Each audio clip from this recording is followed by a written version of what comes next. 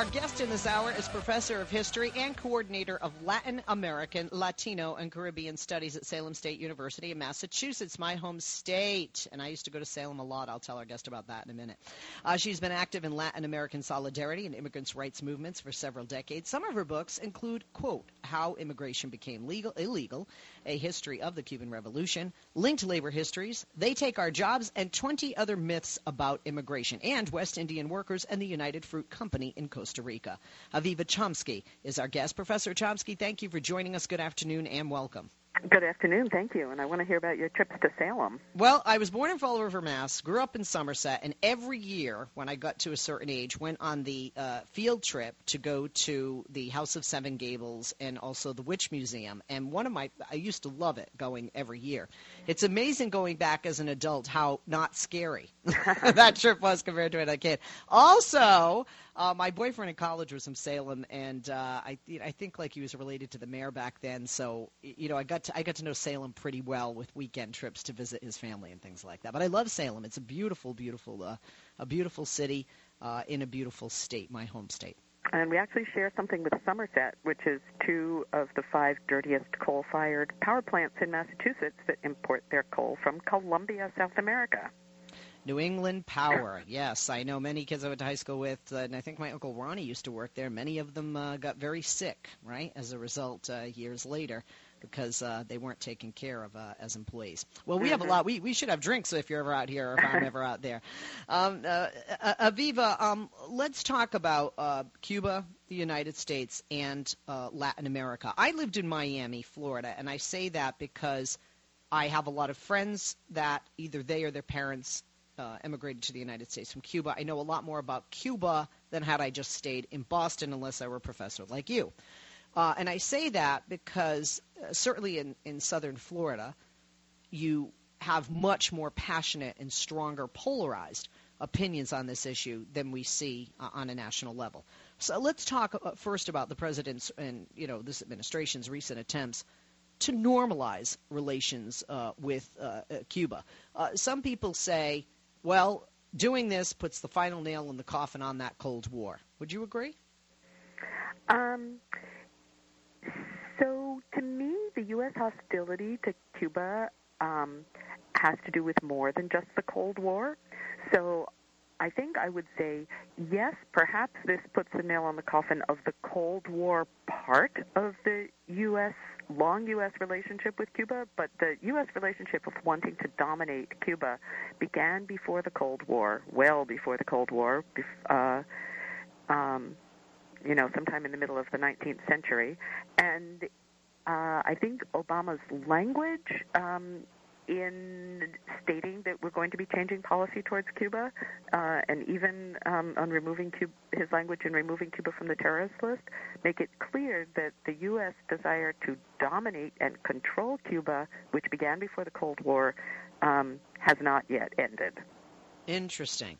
So you don't think this is about being warm and fuzzy? Because some people would say this is also about securing our butts, literally, and securing our homeland physically, because Cuba's only 90 miles from the coast of Florida. Well, I would say it's about securing our butts and maybe even our homelands, sort of, in the sense that the United States has been completely isolated in the entire world with its hostile attitude towards Cuba, and that this isolation has become increasingly acute and difficult for the United States because of the swing to the left in Latin America, where the Latin American countries have become more and more assertive in challenging U.S. policy and U.S. hegemony and making it clear to the United States that they're not going to put up with this anymore. Now, that doesn't mean that they are, as President Obama just said, Venezuela was a threat to U.S. national security. What it means is that they are bringing diplomatic pressure on the United States, and they're not being obedient as the United States expects them to be. And so at the last Summit of the Americas, not the one that just happened, but the one before that in Cartagena in 2012, the Latin American governments got together and told President Obama that if he did not allow Cuba to come to the next meeting, they weren't going to come either. So in terms of the U.S. reputation and the need to save face, so covering our butts in that respect, I think this was a really important move, in part because of the changing political climate of the hemisphere. Do you think some of it has to do with the fact that most of us, I think, myself included, can't believe Fidel Castro really still is alive, but he is, and that his days truly are numbered? I mean, humans only live a certain amount of time, even if you stuff them and prop them in the corner like Norman Bates did with his mother. And that Raul Castro is very different with his brother and might be very different once Fidel Castro passes. I actually don't think so. I mean, I think that the demonization of the figure of Fidel Castro has, in the United States, has incorporated something of an exaggeration of his personal control of all things happening in Cuba. And, for a long time in the United States, people were saying, well, as soon as Fidel Castro steps down from power, everything is going to change. And then permanently over to his brother Raul. But the government didn't collapse. The country didn't collapse. There was no counter-revolution. Professor, can you hold that thought? We got to take a quick break. We'll be back to continue our conversation with our guest and with you. Fire it all.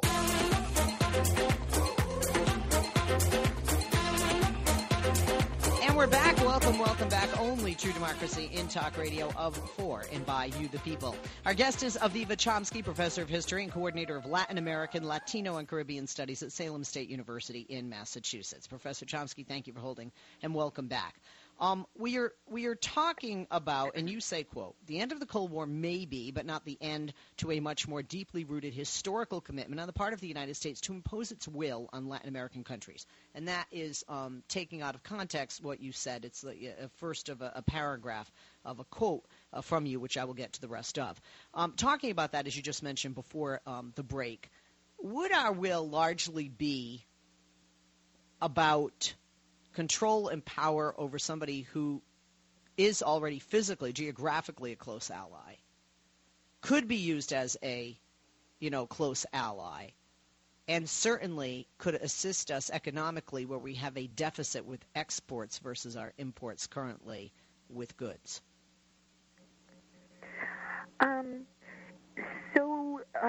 In the historical research that I did, looking at the U.S. reaction at the time of the Cuban Revolution, one of the things that really stands out is just how very openly U.S. policymakers said that U.S. interests are business interests.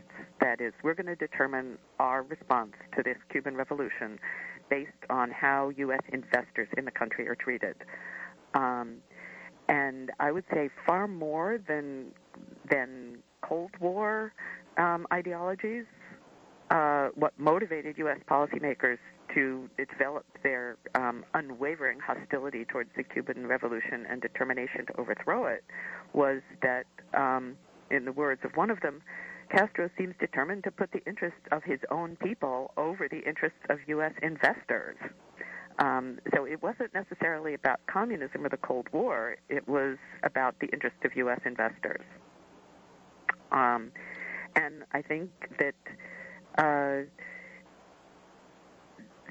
the commitment to what they call the free market economy and the privileging of the interests of foreign investors has really structured and controlled U.S. policy towards Latin America for many, many decades. Once again, why now? Why President Obama? I mean, certainly there have been other opportunities by both Democratic and Republican presidents, and you would think that regardless of the party, this control that you speak of would be desired. Well, note that Obama didn't say that we're going to stop trying to control Cuba. What he said is we've been trying to control Cuba through hostility for the last 50 years, and that policy has been a failure. So we're going to continue to seek the same goals by other means. But I can think of three reasons why now. That's a good question. One is the shifting balance of power and interests in Latin America. That is, the United States was has been threatened with being just ridiculously embarrassed by the Latin Americans for holding on to this policy. And the upcoming conference, Summit of the Americas, I mean, now passed, but at the time upcoming Summit of the Americas was an opportunity for the Latin American countries to truly embarrass the United States, had the United States insisted on Cuba not attending. So that's one reason for why now. A second reason for why now is Obama's at the end of his term. He's thinking about the prospects for Democrats and Republicans in the next election. He's weighing changing opinion in Florida on the Cuban-American community, which the polls have consistently shown, and that he's simply making a political calculation based on domestic issues. A third reason for why now is that the U.S. business community has actually been pushing for better relations with Cuba and better, now it's the United States that won't let them trade with Cuba or invest in Cuba. They want to. They don't care about ideology. They only care about profit. And since Cuba has opened to foreign investment and tourism starting in the early 1990s, that is decades ago, well before Fidel Castro stepped down, Cuba's economy has been radically reformed and opened to the private sector. That U.S. business has been pushing for friendlier policies that will allow U.S. business in. And again, Cuba has no objections to U.S. business coming in. It's been U.S. government restrictions that have been standing in their way. Let's talk about politics for a second. We do have a presidential election coming up in 2016. Although typically the Cuban community in the United States are a majority of Republican voters, they're a very small population compared to the Mexican and other Latino Americans and the Hispanic population of voters that we have seen become a force certainly to reckon with, fastest growing segment of the population in the United States. Because there are some people that do want this, there is a split opinion, as you know, among the Cuban Americans, especially many of which are in South Florida, in the Miami-Dade area. Do you think that, some of this was politically motivated to, lengthen or make larger that Hispanic base, or no, because the Democrats already have the support of the overwhelming majority of the Latino voters in America? I actually don't think that the issue of Cuba is of very high importance to Latino voters outside of the Cuban-American community. It may have some marginal importance, but I think issues like immigration, economic issues are much higher on the agenda for Latino voters in general. So as you said, the Cuban-American voting community in Miami is divided. It's small, or in South Florida, not just Miami, primarily in Miami. But the Cuban right is very well organized, and it's also very strategically located, that is, with Florida being a swing state, so that even a small number of people who are very well organized and very well placed, as the right-wing Cuban-American community is, can have a kind of an outsized effect on U.S. politicians. However, I think Obama was laying his bets in this case with the fact that the Cuban-American community has changed a lot. It's changed through generational shift. That is, that older generation is waning, and the children and grandchildren of that generation, people who were born in the United States, have a very different set of attitudes. And also Cubans who have come in the 1980s, 1990s, and 2000s have much more of a diversity of political opinion than does that far-right first generation. So the Cuban-American vote is now pretty evenly divided between Democrats and Republicans. Definitely Cuba is an important issue to them. And I think, there's elements on the right elsewhere in the country that may be swung by this issue, but I definitely agree with you that he's weighing and playing his political options here. Like, this was well thought out.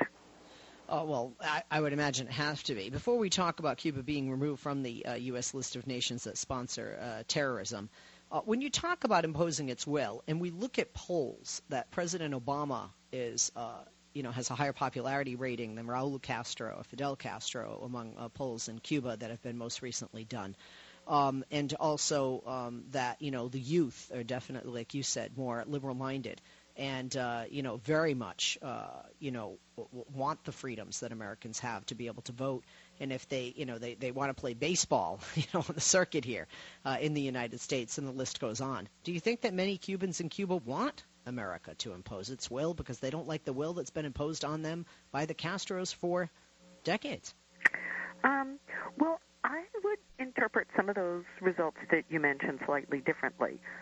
President Obama is indeed extraordinarily popular internationally, not only in Cuba. He's extraordinarily popular in Europe, elsewhere in Latin America.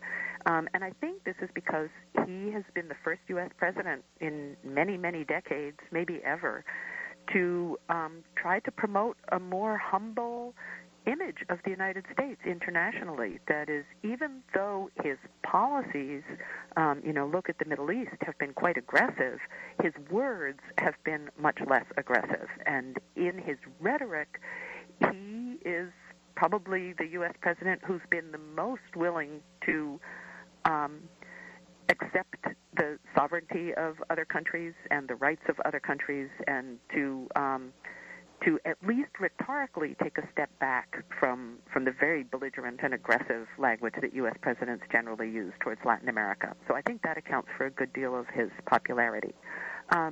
Whether young Cubans want a political system exactly like that of the United States, I don't think so. I don't think there's any evidence that shows that. Whether Cubans in Cuba have many, many complaints about their political and economic systems, absolutely. I just came back from spending 10 days in Cuba, and in every trip to Cuba, Cubans are not afraid about talking about their political and economic criticisms. But I've never heard a Cuban frame those criticisms in terms of, we want to vote just like they vote in the United States. But don't they want freedom, access to the Internet? Don't they also want to be able to purchase things, even though, many of us, myself included, would love to go step back in time with cars and architecture and things, especially the youth. Aren't they desiring some of the more advanced technology the rest of the world is privy to? Well, be careful how you phrase that, because the rest of the world is not necessarily privy to fancy cars and fancy technology. Wealthy people in the rest of the world are privy to those things. But I would say everywhere in Latin America and elsewhere in the Third World, people would love to have U.S.-style levels of consumption, and they don't, or only a very small minority of the population does. And that's... it would take me an hour to talk about all of the reasons for that. But Cuba is a poor country, and it's a third world country, and whether people would like to have access to more material comforts, absolutely. And is that true of every other poor country in the world? Yes, just as true everywhere in the world as it is in Cuba. I think that Cubans probably define freedom quite differently from the way it's defined in the United States. And I think you'd be hard-pressed outside of Miami to find very many Cubans who think that an imposition of U.S. domination in Cuba is going to bring them freedom. Cubans lived under U.S. domination between 1898 and 1959, and they did not feel free. Okay, so, what are the, benefits for Cuba to do this? Because what I think is, and correct me if I'm wrong, I'm sure you will, and I hope you do, I think Raul Castro knows that the people were more afraid of Fidel than him. I think Raul Castro knows that he's got to do something about the economy, or his days might be numbered. Even though he's not an elected official, certainly there could be some kind of a coup. But, look at other countries that are much larger than Cuba. The youth, cry out. Whatever they're crying out for, they topple their leaders, and they've been successful in doing that in a number of countries. So, I visited Cuba numerous times when Fidel Castro was still in power. I don't believe that Cubans were afraid of Fidel.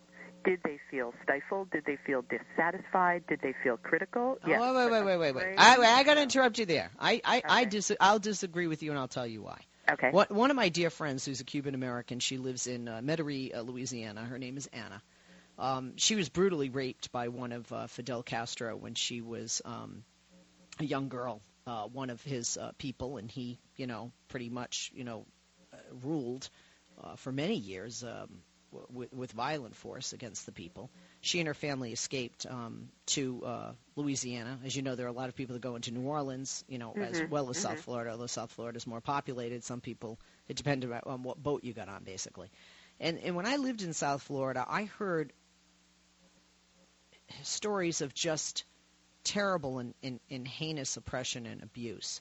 And they definitely lived in fear, and that's why they were willing to risk their lives to get on tiny boats with not enough food or water and subject themselves to extreme heat and sun temperatures, the unknown, to flee that situation. I mean, I obviously don't know your friend, so I don't know her story. I certainly wouldn't deny that there have been instances of police brutality in the history of Cuba.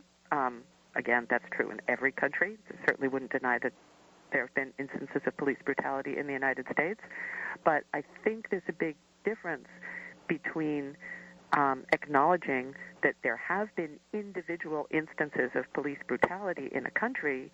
It's a big leap from there to say that the people as a whole live in fear of their government. And I think you'd only need to spend about 2 hours in Havana to realize that well, if they're not in fear, they don't feel oppressed. They certainly don't have the opportunity. They don't have with everything. I mean, whether it's food, whether it's housing, whether it's a job, there just isn't the opportunity and choice that they know exists. They're not like North Korea that live in a bubble, right? Is there unemployment in Cuba? Are there people who want jobs and don't have them? Absolutely. Is there any country in the world where that's not true? Are there people? But aren't in Cuba, the people in Cuba? people? Aren't the people in Cuba living on much lower wages? Isn't the healthcare system in Cuba disgusting? Are people in Cuba living on lower wages than what? Than people in the United States or than people in Haiti? Ah, I see. I mean, Cuba is a poor country. There's no getting around that. Cuba is a poor country, and people who are poor wish they had more money. People who are unemployed wish they had a job. People who don't have enough food wish they had more food. People who don't have enough variety in their food wish they had more variety in food. But again, those things are not. And you don't think, and sorry to interrupt, but you don't think Raul Castro wants to provide some of those things because, quite frankly, then the people would bow at his feet.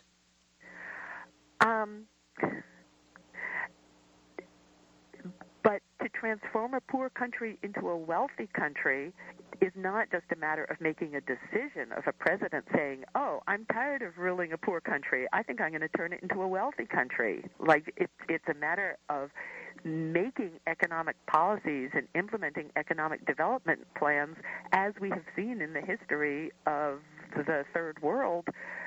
It's a very, very difficult process to transform a poor country into a wealthy country. And, third world poverty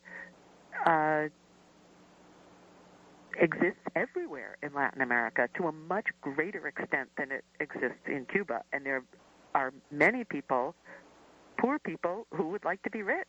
But it's not like it's a decision on the part of either Fidel or Raul, oh, I think I want to keep my country poor. No, it's a struggle to find a form of economic development that is going to be beneficial for the population of the country. I thank you for being with us. We'll definitely have you back on again. I'm learning a lot about Cuba. I haven't been there. I've always wanted to go there.